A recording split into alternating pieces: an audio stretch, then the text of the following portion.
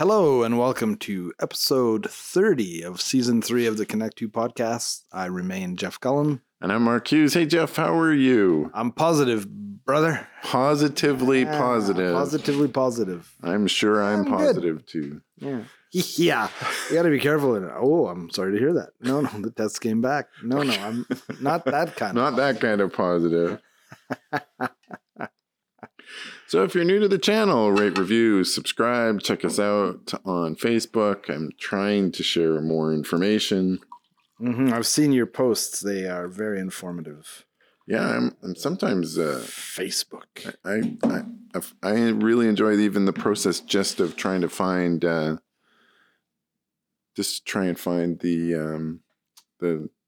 stuff that we reference during the episode. It's awesome. So, and because of that, I think we deserve a round of applause.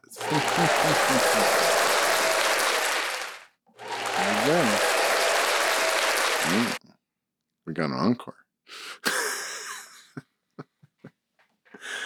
There you go. All right. That was fun. It turned out fine. It sounds good on the... I'm glad to hear it. Yeah. Yeah.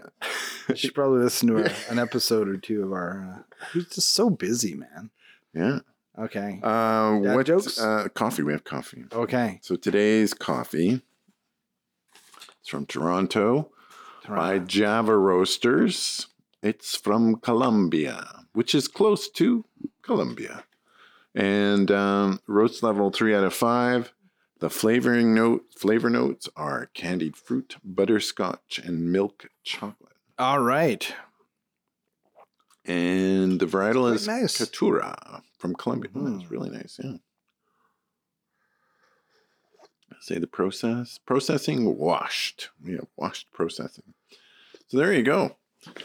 Nice coffee. All right. Excellent. I see you're wearing your Trump Force One shoes. Yes. I'm positively enchanted. Yes. Yes. Those are crazy. What are your dad jokes today? Do you have any dad jokes? Absolutely. A theme. Farm animal related dad jokes. No. What do you get if you cross an angry sheep and a moody cow? I don't know. An animal that's in a bad mood. Oh, man. Why aren't koalas bears? Because they don't meet the qualifications. Oh, okay. Hey, why did the cow jump over the moon? I don't know. The farmer had cold hands. Why did the bunny go to the hospital? The bunny? Yeah. He needed a operation. He needed a operation. Of course he did. That's the French version. Why did the chicken coop have 4 doors? I don't know. Because if it did, it would be called a chicken. What the hell? Why did the chicken coop have 4 doors? Okay, because if it did, it would be called a chicken sedan. That doesn't make any sense.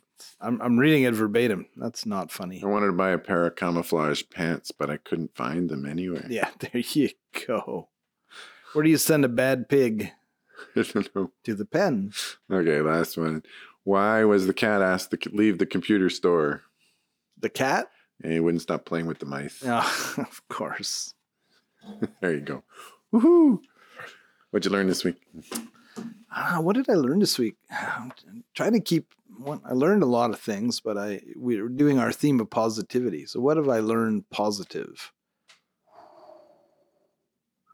Well, I saw a video that gave a little bit of perspective on 2 videos, I guess, big and small.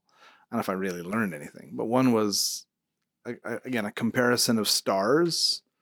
And, these, where they'll do like the graphics, right? Where they show like here's Earth, and then like here's our sun. It's like 1,000,000 times bigger. And then they're like, well, here's Betelgeuse. And it's like, it's maybe not 1,000,000 times bigger than our sun, but and then they're like, here's another star, which is like 1,000,000 times bigger than Betelgeuse. And here's this tiny speck. That's our sun. And Earth, well, don't even think about it. So that was interesting. And I saw a video that did the opposite. They were saying, like, how big is actually an atom? And they start with like a human hair, and then they start drilling down, with the magic of animation, right? And just so a hair is what, 1,000,000th of a meter, something like, yeah, I think that's what they said. And then you're going to like fractions of a trillionth of a meter when you get down to the nucleus. And that's not even, muons and gluons. And so stuff is really small, Very interesting. or really big, depending on how you look at it. So I learned a couple of interesting and somewhat trivial things. They're the best. Well, I'm going to put my phone on. Don't bug Do you know what the difference is between rollerball pens and ballpoint pens? No. I didn't either, but I do now. So ballpoint Yeah. pens were invented like in the early 1900s to replace fountain pens. Right. Okay. They are preferred because it dries fast, doesn't smudge, doesn't bleed through paper, comes out slower, and is is cheap. Yeah. Now ballpoint pens use an oil-based paste for the ink. So it's not, you can't put the same ink into. So it's not a liquid ink. It's not a liquid ink. Yeah. On the other hand, roller balls, which provide consistent ink flow, less skipping, it needs less pressure, and it has a wider range of colors because it's a water-based. Okay. So it is a liquid ink. And it's from like 1964 or something like that. Wow. So they've been going for a long time. And it's quite something. There's this whole thing about pens. I mean, who would have thought? But so basically, they look this. I thought they were the same thing, but they're different. Totally different. So rollerball is, and they apparently looks quite different when you write with them. Mm-hmm. So the ink difference. That is, I love that kind of stuff. Like there are people who are just into like watches. I like watches. I'm not a watch connoisseur. There are some. And then there are people like that with pens, right? They're like, this is my $8,000 Mont Blanc. Yeah. It's like, wow, that's pretty exciting. Well, and Mont Blanc is known because they have these pens with all the more colors than, I think that they're, so I think with ballpoint pens, they're almost always just black or blue. I think there's some red, but mostly black and blue. Yeah, there's definitely red, yeah. But Mont Blanc has all these colors, and a Mont Blanc cartridge only fits Mont Blanc. It's like Apple. Remember the pen, the astronaut pen you could write upside down from Seinfeld? Yeah, and then the Russians just use a pencil. Yeah. Remember that old Seinfeld episode because he liked the pen. Yeah. He's down visiting his parents at Boca Raton, and one of the guys on the condo board had this pen. And then Jerry was like, that's a nice pen. And he gives it to Jerry. And then complained about how Jerry took the pen. And Jerry's mom's like, you shouldn't have taken the pen. And he offered me the pen. If he didn't want to give me the pen, he shouldn't give me the pen. Well, the astronaut pen, the big thing about it took the pen. Was it's a pressurized cartridge. Right. So then you can write upside down. Yeah, I like that. The Russians are very simple. They use pencil. The other thing I learned, which is fascinating, had to do with early satellites. All right. So you remember, Sputnik was the first. Absolutely. Scared the living bejesus out of the Americans. But I think before Sputnik, we had satellite-based radio communication. Really? Yeah. So we did. The Americans did. They launched these two things, Echo 1 and Echo 2. What they launched was a giant balloon, a Mylar silvered balloon. So it wasn't really in orbit. No, it was totally in orbit. Really? It was totally in orbit. It was really quite high. So why did the Russians always get credit for the first satellite then? Well, because it's a balloon. Echo 1 and Echo 2 are balloons. Right. So they were these Mylar reflective balloons, and they allowed Teddy Roosevelt, I think it's Teddy Roosevelt, to be able to make one of the first transatlantic communications via satellite. Of course. Because basically the radio shot out to this reflective balloon and flew back. And it turns out it was actually quite effective. And they hung out there for a long time. Now they had a real problem in terms of how to create these things, because they needed to inflate it, because I think it took on ground level, it was like 30 kilograms of air Interesting. to fill. Yeah. But at height, they only needed about 3 kilograms of air. Okay. So rather than to inflate it at the bottom, they basically launched it, and then it deployed with these canisters that basically released a gas, like an inert gas. Oh yeah. That 3 kilograms of it, and they Echo 2 apparently lasted in orbit for about 10 years. And the catch is they're quite big. So people complain right now about Starlink. Yeah. But apparently that doesn't hold a candle to the size of Echo, these 2 Echo balloons that were circling around. So it was a familiar thing. You'd see it racing across the sky. Really? Interesting. Yeah, Echo 1 and Echo 2. Anyway. That is cool. Have you ever heard of the Black Knight satellite? No, I have not. Oh, so if you're in the... Oh, is this the one that they don't know what it is? Yeah. Right. Yeah, so if you're a UFO ancient alienologist, so there's 2 claims about it. And there's been photos and of this thing, and then NASA says, well, it's a thermal blanket. And other people go like, oh, I don't know, it looks pretty big, right? But the claims, and I don't know how the hell they would prove one of them. They claim it's been there for 13,000 years, which is like, how do you know? I mean, and the other claim is that Nikola Tesla purportedly had picked up signals from it. Yeah. And he kind of was like, something's up there. Of course, he didn't have the technology to be able to see it, but they claim that it's this mysterious orbiting thing, and it's black. I've seen, at least in the pictures that purport to be of it. And they don't know quite what it is. It doesn't look like a regular satellite. It looks like some sort of... like a and cape. It's fairly pretty... No, it's pretty big. It's about the size of a car. Yeah, but it looks kind of like... Well, depending on the perspective. The angle, right? So anyways, there you go. So that could be a positive thing, or maybe not. We don't know. So Project Echo was 2 American spacecraft launched in 60 and 64 metallized balloon satellites. Okay. And wait, when was Sputnik launched? 57, I thought. Might be. Yeah, Sputnik was 57, so it came after. Yeah. But contemporaneous. So I saw a thing Neil deGrasse Tyson did. But it's huge. The one Echo 1 was 135 feet. Oh, wow. That is huge. They're huge, and they look like big, giant silver balls.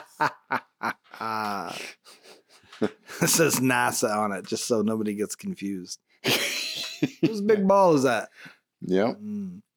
Yeah, Neil deGrasse Tyson did a thing where he went through all of the firsts, space-related, that the Russians did. Yeah.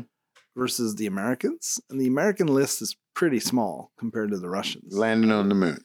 Yeah. Well, there's a couple other things that the Americans did first, but when you look at the Russians, like they really broke some ground, which again is probably why the Americans freaked out and went, "Holy man, we got to catch up." Well, they had better rocket technology. They used more rocket nozzles that were smaller, whereas the Americans kept going bigger and bigger. And with the Russians, if one of the nozzles failed, you had all the rest of them to take over. And whereas the Americans, if they had one fail, then the whole thing failed. Okay, so that's an interesting question, because we know who the Americans had working for them. Wernher von Donventionzavor Braun. Who were the Russian rocket scientists? Because they did not.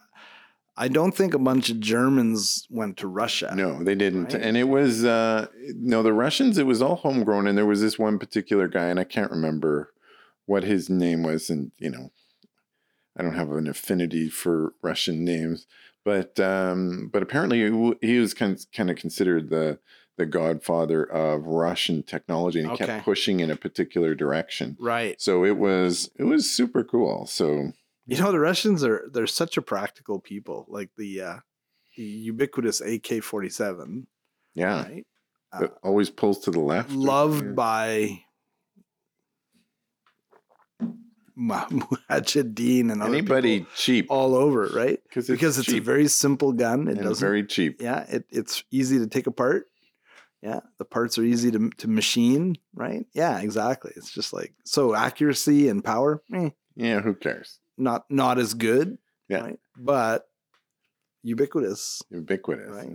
Yeah. So Yeah, very interesting. practical. That is super cool. Yeah. Okay. Yeah. I had never heard of those two great giant balloons. The other thing I've got three things. So the third thing was, so you've heard of the Carrington event, right? Yes. So 1859, they had a Carrington event that basically was a solar storm Mhm. that was huge, and it ended up causing, telegram machines to operate even if they weren't plugged in, Right. because everything was just energized. Yeah, it becomes like a capacitor, and so there's quite a bit of fear of the next Yes. massive. So there was solar one that storm. happened in 2012. Right.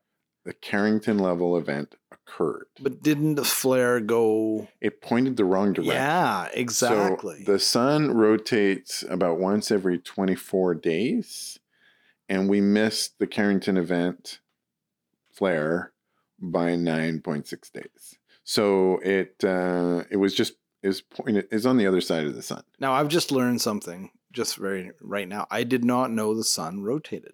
Yeah, apparently. And the interesting thing about this, this, because it's just a ball of gas. it's a ball of gas, but what happens is it rotates like but it doesn't rotate evenly. Oh yeah. So you've got a magnetosphere for the sun. Right. The plasma rotates. I don't actually know but it rotates, but it doesn't rotate evenly. So the poles don't rotate as fast as the equator for the sun. And every 12 years, the magnetic poles. Sure, because it's flip. not a solid ball. It's not a solid ball. Yeah. But what ends up happening is you get these magnetic lines right related to this, and this uneven rotation causes the magnetic lines to twist and rotate on itself. Interesting. So what you end up happening is you get these like loops that come out, which are lines of plasma following one of these magnetic lines, and then they rupture. And when they rupture, that's when you get a solar flare. And it's because of this twisting and of the whole thing. Right. But we're not going to talk about that because that would be negative if we have one of these events and it knocks out all of our electronics. But it flips every 12 years. Right. Because the negative becomes the positive. Okay. So there you go. So 2012. Always think on the positive side. So this year. Well, I think it's either this year or next year. There is no. Well, so it's when it flips. Nothing to worry about. There's just more opportunity for bigger flares, but it doesn't necessarily mean you're going to have. Well, and there seems to be evidence that the Earth's magnetic poles might shift. We'll flip at some point in time, but but that may be not imminent, but I don't think it's going to be any time in our lifetime. But well, you never know. Yeah, like they don't know how fast it happens, or so. So I have a question for you. So today's topic is: I just bought this new compass. Damn it! Pointed the wrong way. Just go and open it up and change the end to S. Exactly. So positivity and how important it is. I really do think everybody talks about people who are positive and have a positive influence on you. And I mean, if things are going good, man, does it ever feel different than when things are going bad? Like positivity. I don't know. It's so I'm going to go deep here. Yeah, let's go deep. So a couple things. Just talking about this on the weekend, the Buddhist, and I'm not a Buddhist, but the general idea of Buddhism, or one of them, is this idea of suffering. Suffering is inevitable. Okay. But continued suffering can be avoided. So in other words, there's always going to be bad things, good things and bad things that happen. I mean, it's part of life, right? That's right. But how you approach it, how you look at it, how you process it becomes very powerful, right? So many people, it's partly human nature. I think it's cultural. We fixate on things, right? Yeah. So for instance, the example being, let's say that you had some kind of bad interaction with a coworker or your boss or whatever, right? Like it happened, it was no good, or maybe you made a mistake, or right. So that is it's painful, right? It's embarrassing, and to be able to process that and then let it go would be sort of a Buddhist sort of practice. But for many people, we don't do that, right? We hang on to it, we replay it, we go to bed and we toss and turn and never should have said that, or right. So that's that negativity or unnecessary suffering. Another example would be somebody who would be, let's say you have conversation coming up or some kind of thing that you've got to do and you're not particularly looking forward to it. You can cause yourself a lot of suffering by worrying about it, right? And cogitating on it and playing it over in your mind, and then, and how many times does the actual thing, then you go, oh, that wasn't nearly as bad as I thought it was going to be, right? Well, so you've spent all this time catastrophizing, right? So that's part of it. Catastrophizing. Yeah. So I had a bit of an existential crisis when I was getting close to my 50th birthday, and I met with a therapist. Welcome to the club. And and one of the things that my therapist said at that time, and I wish she was still my therapist because I really got a lot out of our relationship. I'm sure you could just phone her up and say, No, she retired. Oh dear, that's a problem. But the thing about it was, she said that one of the things that people don't realize is the act of saying things out loud to another person changes how your brain processes things. Oh yeah. So so it's not just that it's important to go talk to somebody to kind of get it out. It's once you actually, what do they call it? Name it to shame it, right? Like you basically name it to claim it. Yeah, I think there's also a name it to shame it. Yeah. I'm not sure. Or shame. There's a bunch of them. There's a bunch of them. Shame dies, in the light. Yeah, that kind of stuff. So the thing about it was that just the fact that I was telling somebody about what I was going through, right, was amazingly cathartic, and Absolutely. Allowed me to move on. Yep. And I think sometimes when your brain is sitting there spinning and stewing on whatever it is you're stewing on at the moment, just the ability to sort of get it out, right, or put it on paper or do something with it, sure, changes how your brain it does. Absolutely. Barricades on it. So our culture, American culture, Canadian culture, I'm not so sure about European culture, but is very negative, right? It's very conducive to the opposite of positivity.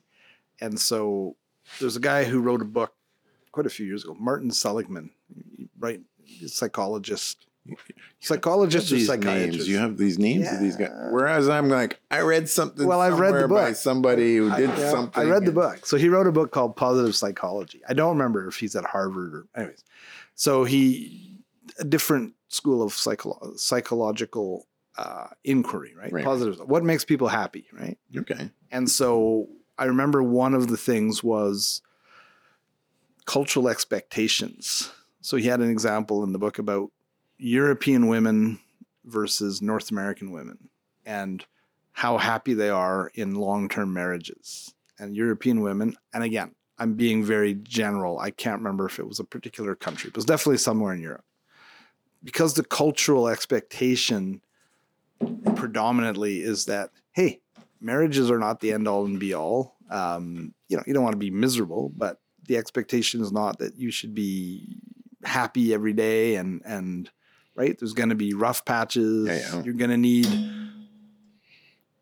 it's not reasonable to expect your husband, and I don't remember if it was the same for men, but this was definitely women, to be everything, right?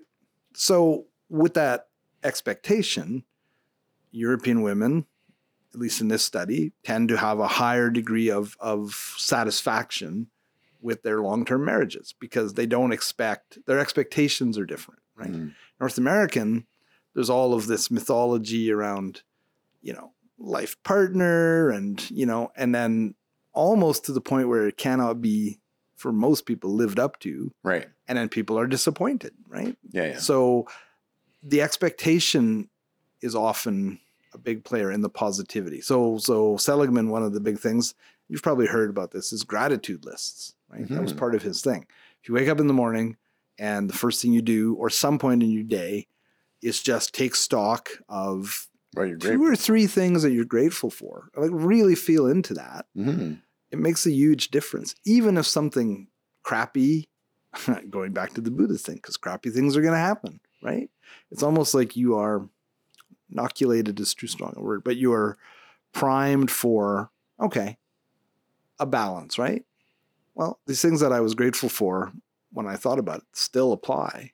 So it's okay, right? It counterbalances.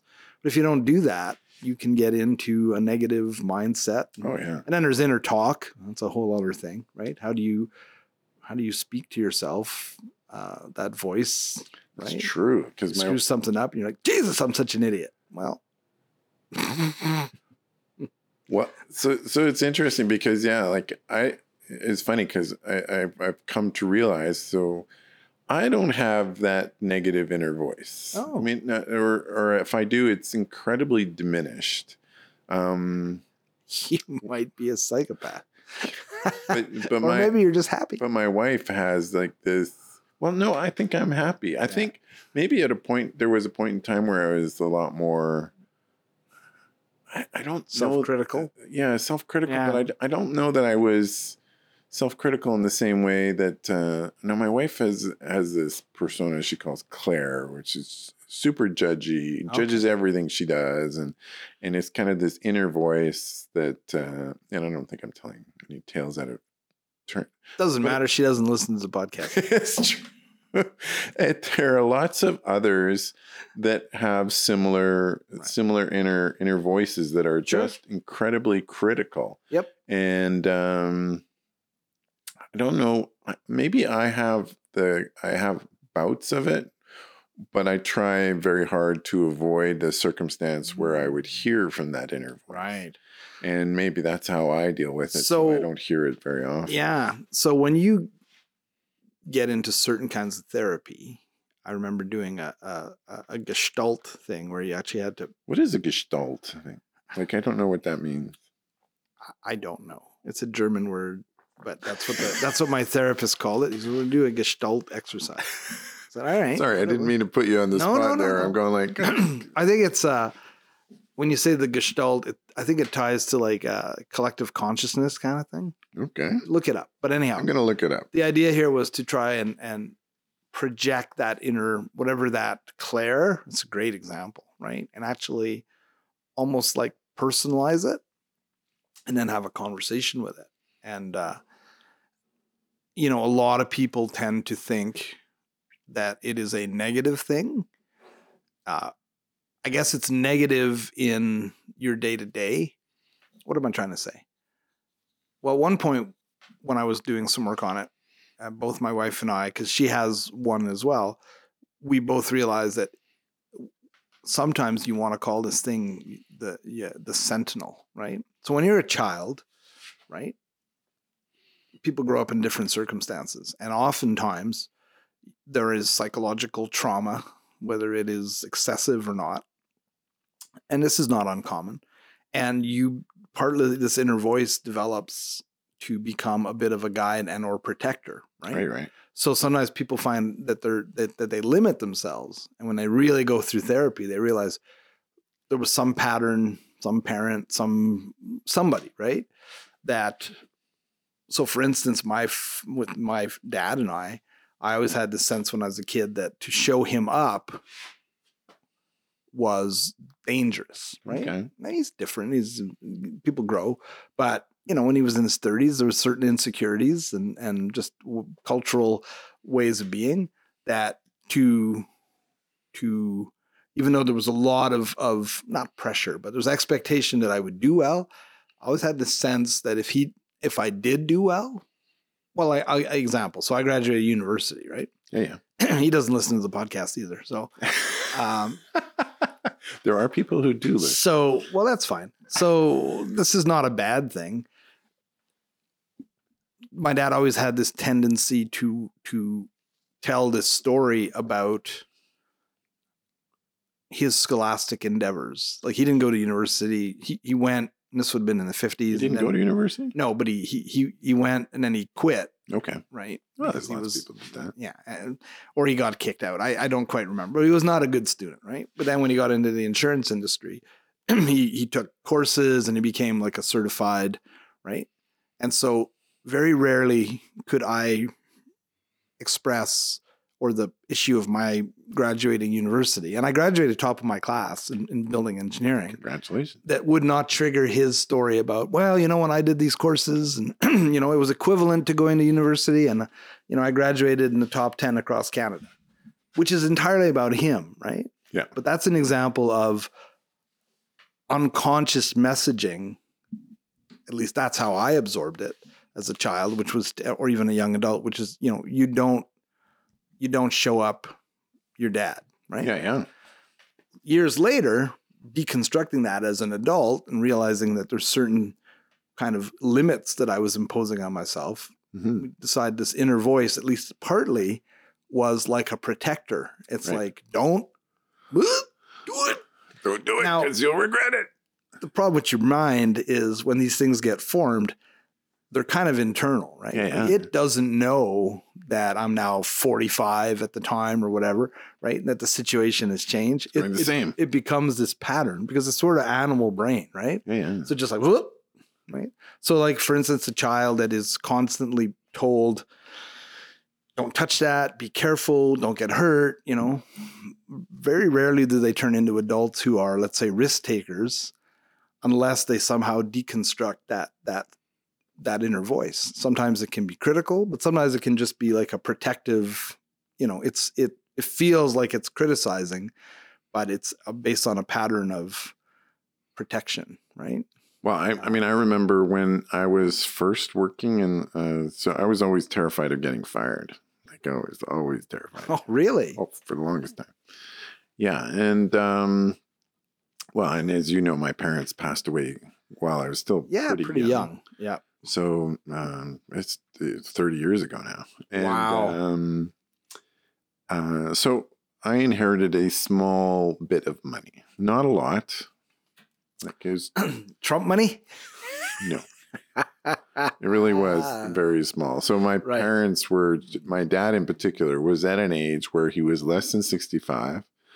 So because of that, there was all this insurance through work and insurance. Sure. They had a mortgage insurance. They had all this stuff.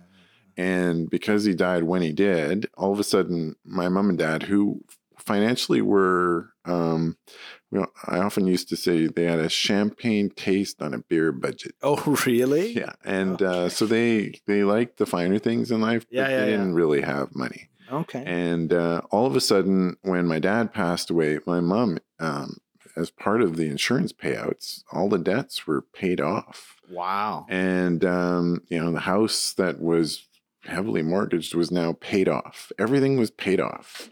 Nice. So when my... was that a house back east? No, it was here in Spruce Grove. Oh, okay. Spruce Grove. No, it was in Edmonton. Yeah. And so when my mom passed away, my brother and I split inheritance. And it wasn't big. It wasn't a fantastic house or whatever, but it was, it was a little bit. Yeah. And, but what it provided me was security that I wasn't worried if I lost my job. Because I had a cushion now. I had no cushion to cushion. Yeah. And what that changed for me was like, I'm going to do the right thing for work, even if it causes me to be fired. Right. I'm going to do the right thing. Sure. Rather than I'm going to do the thing that we need to do, even if it's not the politically sensitive thing at the time. So it totally changed my perspective. It was totally freeing. And, awesome. Allowed me to take risks, allowed me to start my own business, all this stuff, because I had enough of a cushion that I could last a little while without money. And And yeah, so that whole safety mechanism associated with that protective voice is kind of interesting, because clearly I must have had some thing like, don't do that, because that's absolutely. But the opposite was like the positivity. I'm going to do the right thing. Right. I'm going to be. Yeah, absolutely. And I have to say, when my parents passed away, I had an incredibly positive experience with working at A.D. Williams at the time, because like I went to my boss. I was devastated because my dad had just passed away, and my boss said, "Go home, take your time, take whatever time you need." Right. And was that Jamie? It was Jamie Irving. And it was just, he absolutely said the right thing that I needed to hear at that time. Sure. That just, it totally, and for me, I've had such positive role models for employment.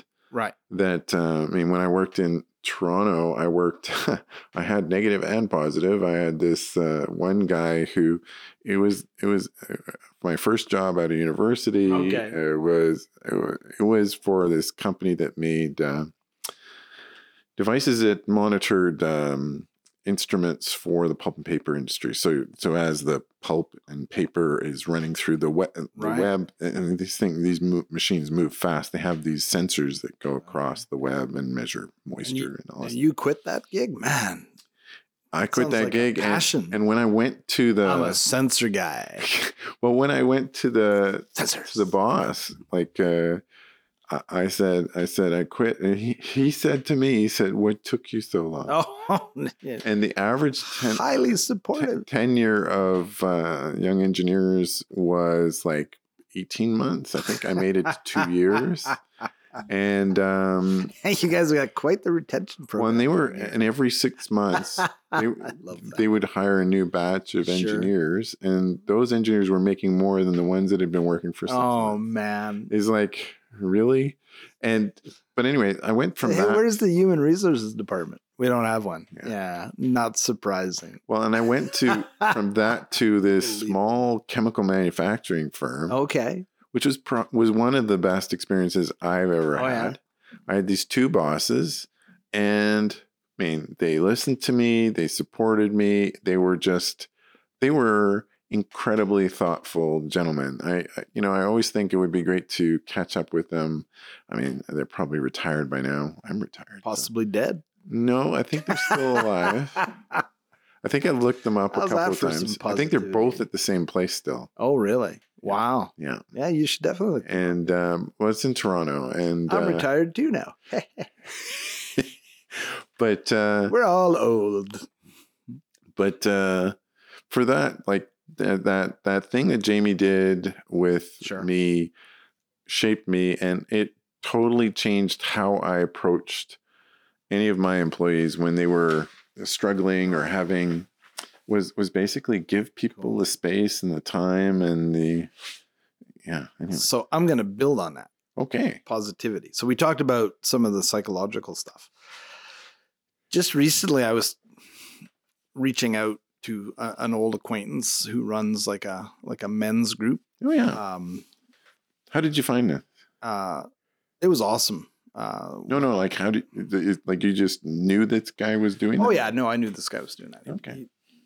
It's a guy I've known for quite a few years, and he's become like a corporate coach or a personal coach, and he runs a bunch of stuff. And but I was having this conversation with my son because when you get older, you got to put work into building a support network. And I think men in particular. So my wife has 2 groups that she can tap into. And I just realized about a month ago, not even, that I'd kind of let that drop. And you and I talked about it. So we do this, and that's great. It's not the same as particularly if it's a group that is coming together. Formally is maybe too strong a term, but let's say there's some ground rules, right? So we're not friends. We're not people that we don't hang out.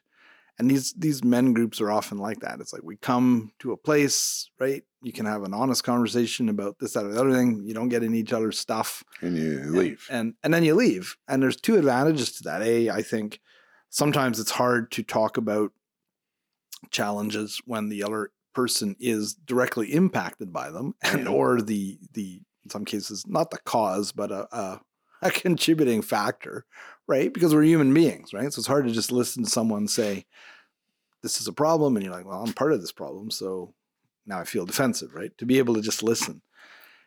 But the phrase that came was this remember this adage about, oh, you know, people often say it takes a village to raise a child, right? That was sort of but when you pull back from that, in those village scenarios, different cultures, if you think about it, you had not only surrounding the child, but adults were, and there's still cultures that are like this, where women will go off and do certain things, right? And then the men, let's go back to like older times or certain cultures, like hunting parties, right? Yeah.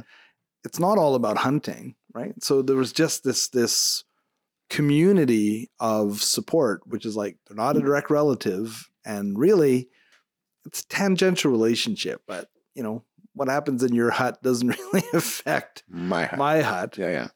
And yet we can maybe just be a sounding board for some of those common experiences or advice or whatever, mentorship, right? And I think our society is so lacking that. You know, I think in particular, entirely isolated. particularly for men. Like I don't like Lori. Well, men and teens, I think. Well, my kids got a good group of friends, but not every teenager does. No, my wife goes on about it because I mean, there's a lot of they call it the manosphere. There's all these online groups. Yeah, a lot of them are somewhat sketchy, or I was going to say not poisonous, but toxic. Yeah, Jordan Peterson-esque. Yeah. Well, apparently Andrew Tate. Well, Andrew Tate in particular, but Jordan Peterson has really good things to say about certain things that are in his wheelhouse. Right. The problem is he will stray into things that are not in his wheelhouse. Yeah, exactly. So he has a lot of positive things to say about young men and young women, about relationships and all this stuff. But then he starts going off into this other stuff, and it's the other stuff that he gets the notoriety for. Right. Which, of course, I think he somewhat craves. I do think that is part of it. But anyway, the long and the short of it is that that whole, my wife is basically going on about how that's really right now the only place for men to get a lot of commonality, camaraderie, right? Like there isn't these safer, and there's a lot of toxicity towards men. Mm-hmm. That is not helping cisgendered white men in particular. Hello. Yeah, exactly. It's like it's not good. But it is important to have those kinds of relationships and positive environments. Now, you know, I guess there's two kinds of groups, because I immediately think about the what are they called, the incels, and that's a negative. That is very negative. Right? But people are still seeking that sense of belonging. So it can break bad, or you can find, and I think we need more of these positive. And I think this is where, again, there's this isolation. Our culture has got so many issues. For instance, the way we treat elders, right? Yeah. Like, shut up, grandpa. What the hell do you know? Right. But again, there was a time where that having access to that layer of wisdom, right? Because let's be honest, there ain't much that anybody's going through that someone hasn't gone through something similar in the past. I mean, maybe once in a blue moon. Yeah, my TikTok is not working anymore. Yeah. Like, okay, Neil Armstrong, okay, nobody can really relate to his experience. I get it, right? But there's 24 people that have been to them. Right, but he was the first, right? Yeah. But divorce, there's so many of these things that, my kid won't do what I tell him, or I'm having conflict, or lots of people. And I think there's a power to that. Well, I know, because even when we were running our executive coaching thing, right? And that was not for a long time. The clients we had really found value in that, right? And I think that's why some of these groups work. Now it's a narrow focus, but it's still the same concept. It's like, I'm a business owner. I'm isolated. I can't talk to my spouse. I can't talk to my employees. At least I shouldn't, about my problems, right? So who do I talk to? Like, well, maybe an executive coach. Fine. That's a little bit like a therapist. There's some value to that, but it's pretty narrow. Yeah. A group, right? Where somebody is going to go, you know what? I went through the same thing a couple of years ago. It sucked. I can commiserate. Here's how I dealt with it. I'm not giving you advice, but at least I'm creating some positivity or a place where you can find you're not alone. This is not unique. All of these connections to, oh man, like I really respect that guy and they screwed up. Yeah. It's like, yeah, again, our culture sends so many messages that are I'm going to touch on what we talked about last week, corporatism at some level designed to isolate, sell, right? So I'm going to, where do you get your happiness? I'm going to challenge you. Drive this car. Woo, are you happy? Challenge you in a positive way. Okay. I want to know something that has happened to you in the last week or so that is super positive and you're very proud of. Oh, that I'm very proud of. Sure, why not? Well, it doesn't have to be proud. Just something that's super positive in your life. Well, right now. I'm gonna go to this men's group thing because I, like 2 weeks ago, realized as I was journaling and having an interaction that wasn't going well, that it just hit me. And I was like, oh man, you know what?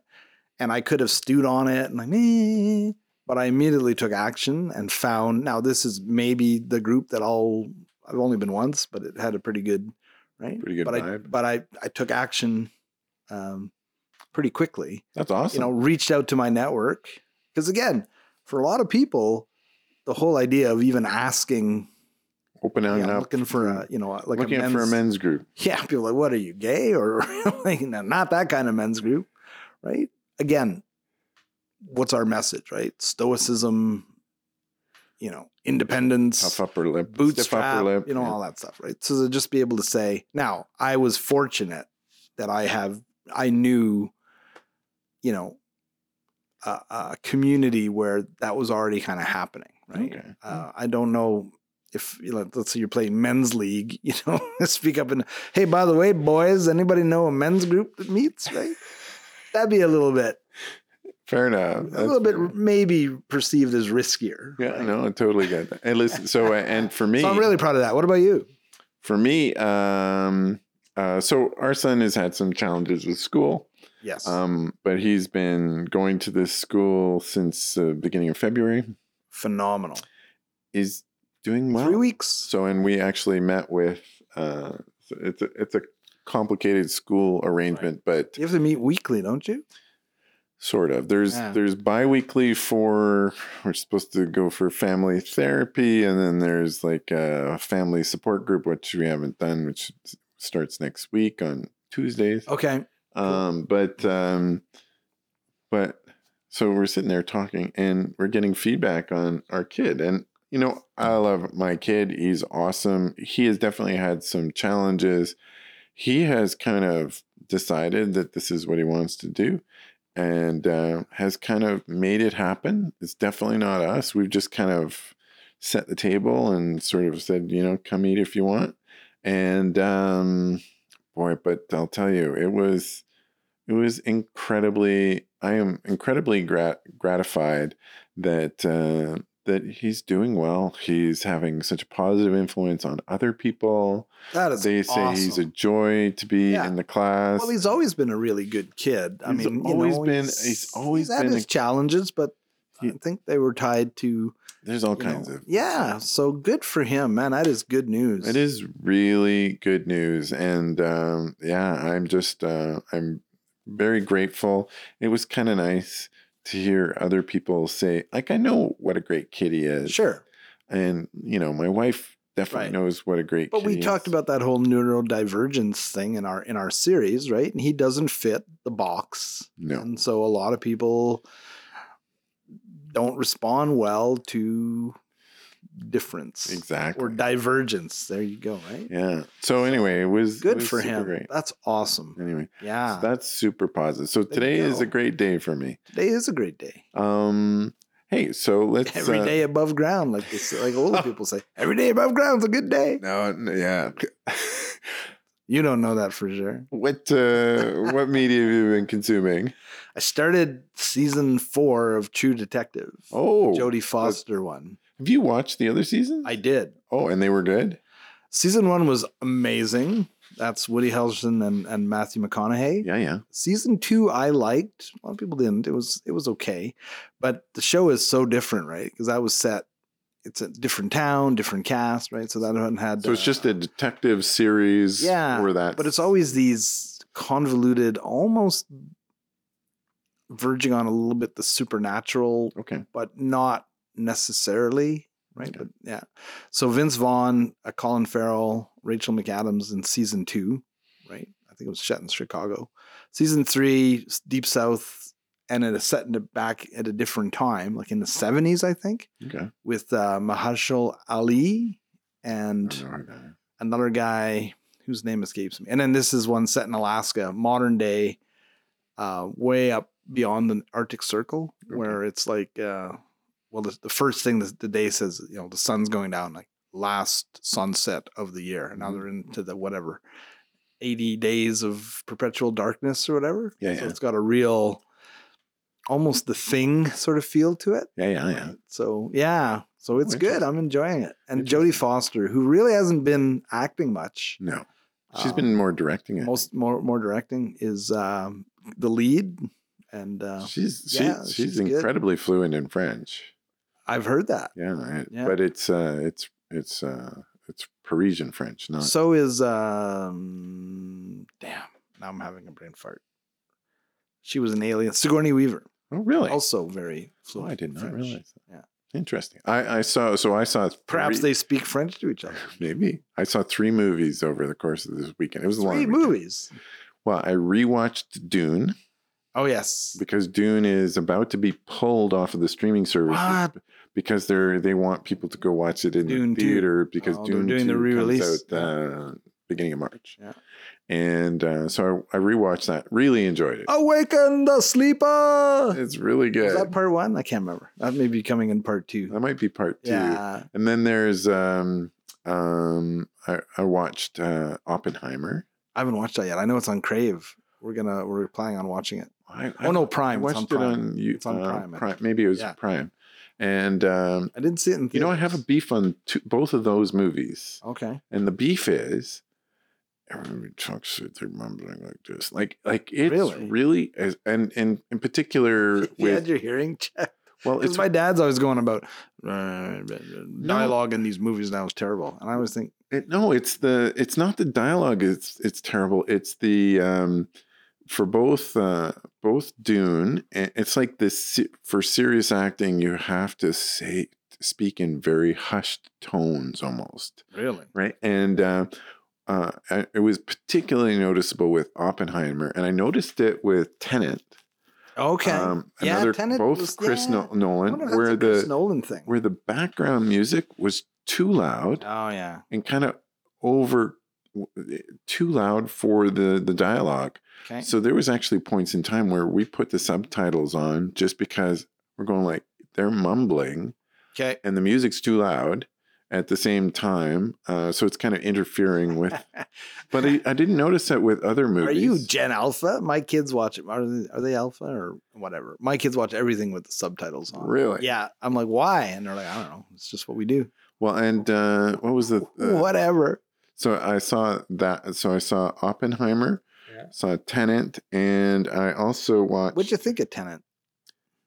Oh, I actually liked Tenet. Yeah. Tenet is one of these brain twisters. You got to get your head around the whole Inception concept. Yeah, like Inception and Memento. It's kind of like these. But I thought Inception was easier to understand. Tenet with the time loop thing. Tenet was like, super. How does this work? Yeah, exactly. And I've seen I didn't watch them, but there's like 45-minute long YouTube videos of people just trying to explain what the hell is going on. How does it actually work? So Tenet was super complicated, but is one of those movies you think about afterwards. Right.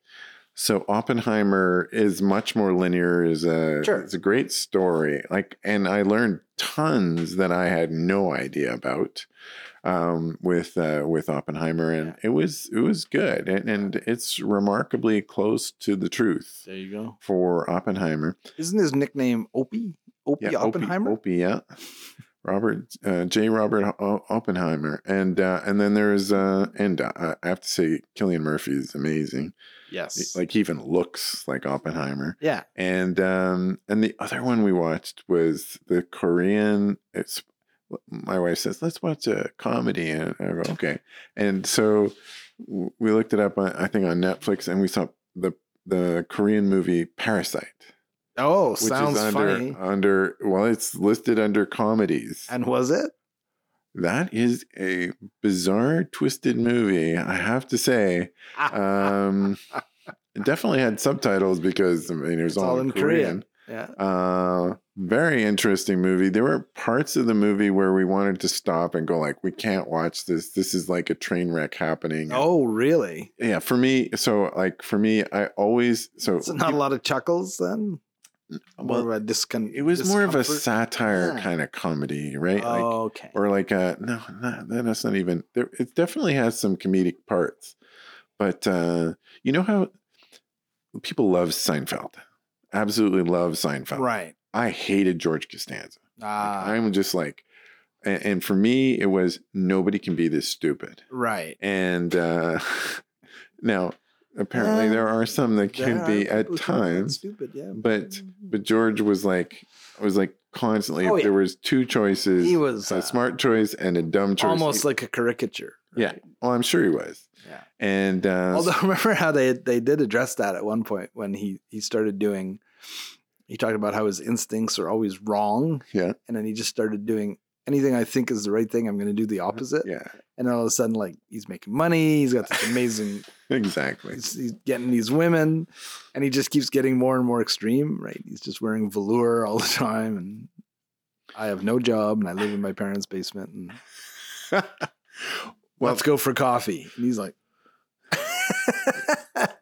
So both Parasite and Oppenheimer definitely made you think about the movies after. Right. And Parasite, I have mixed emotions about it. It's an interesting story, and it's an interesting story, but it is got the ending is kind of like very unexpected. Wow. And yeah, but the thing, my beef was with the two other movies. The more serious movies was like, why can't they get those marbles out of their mouth and enunciate the words a bit more? There's just a lot of talking with gritted teeth.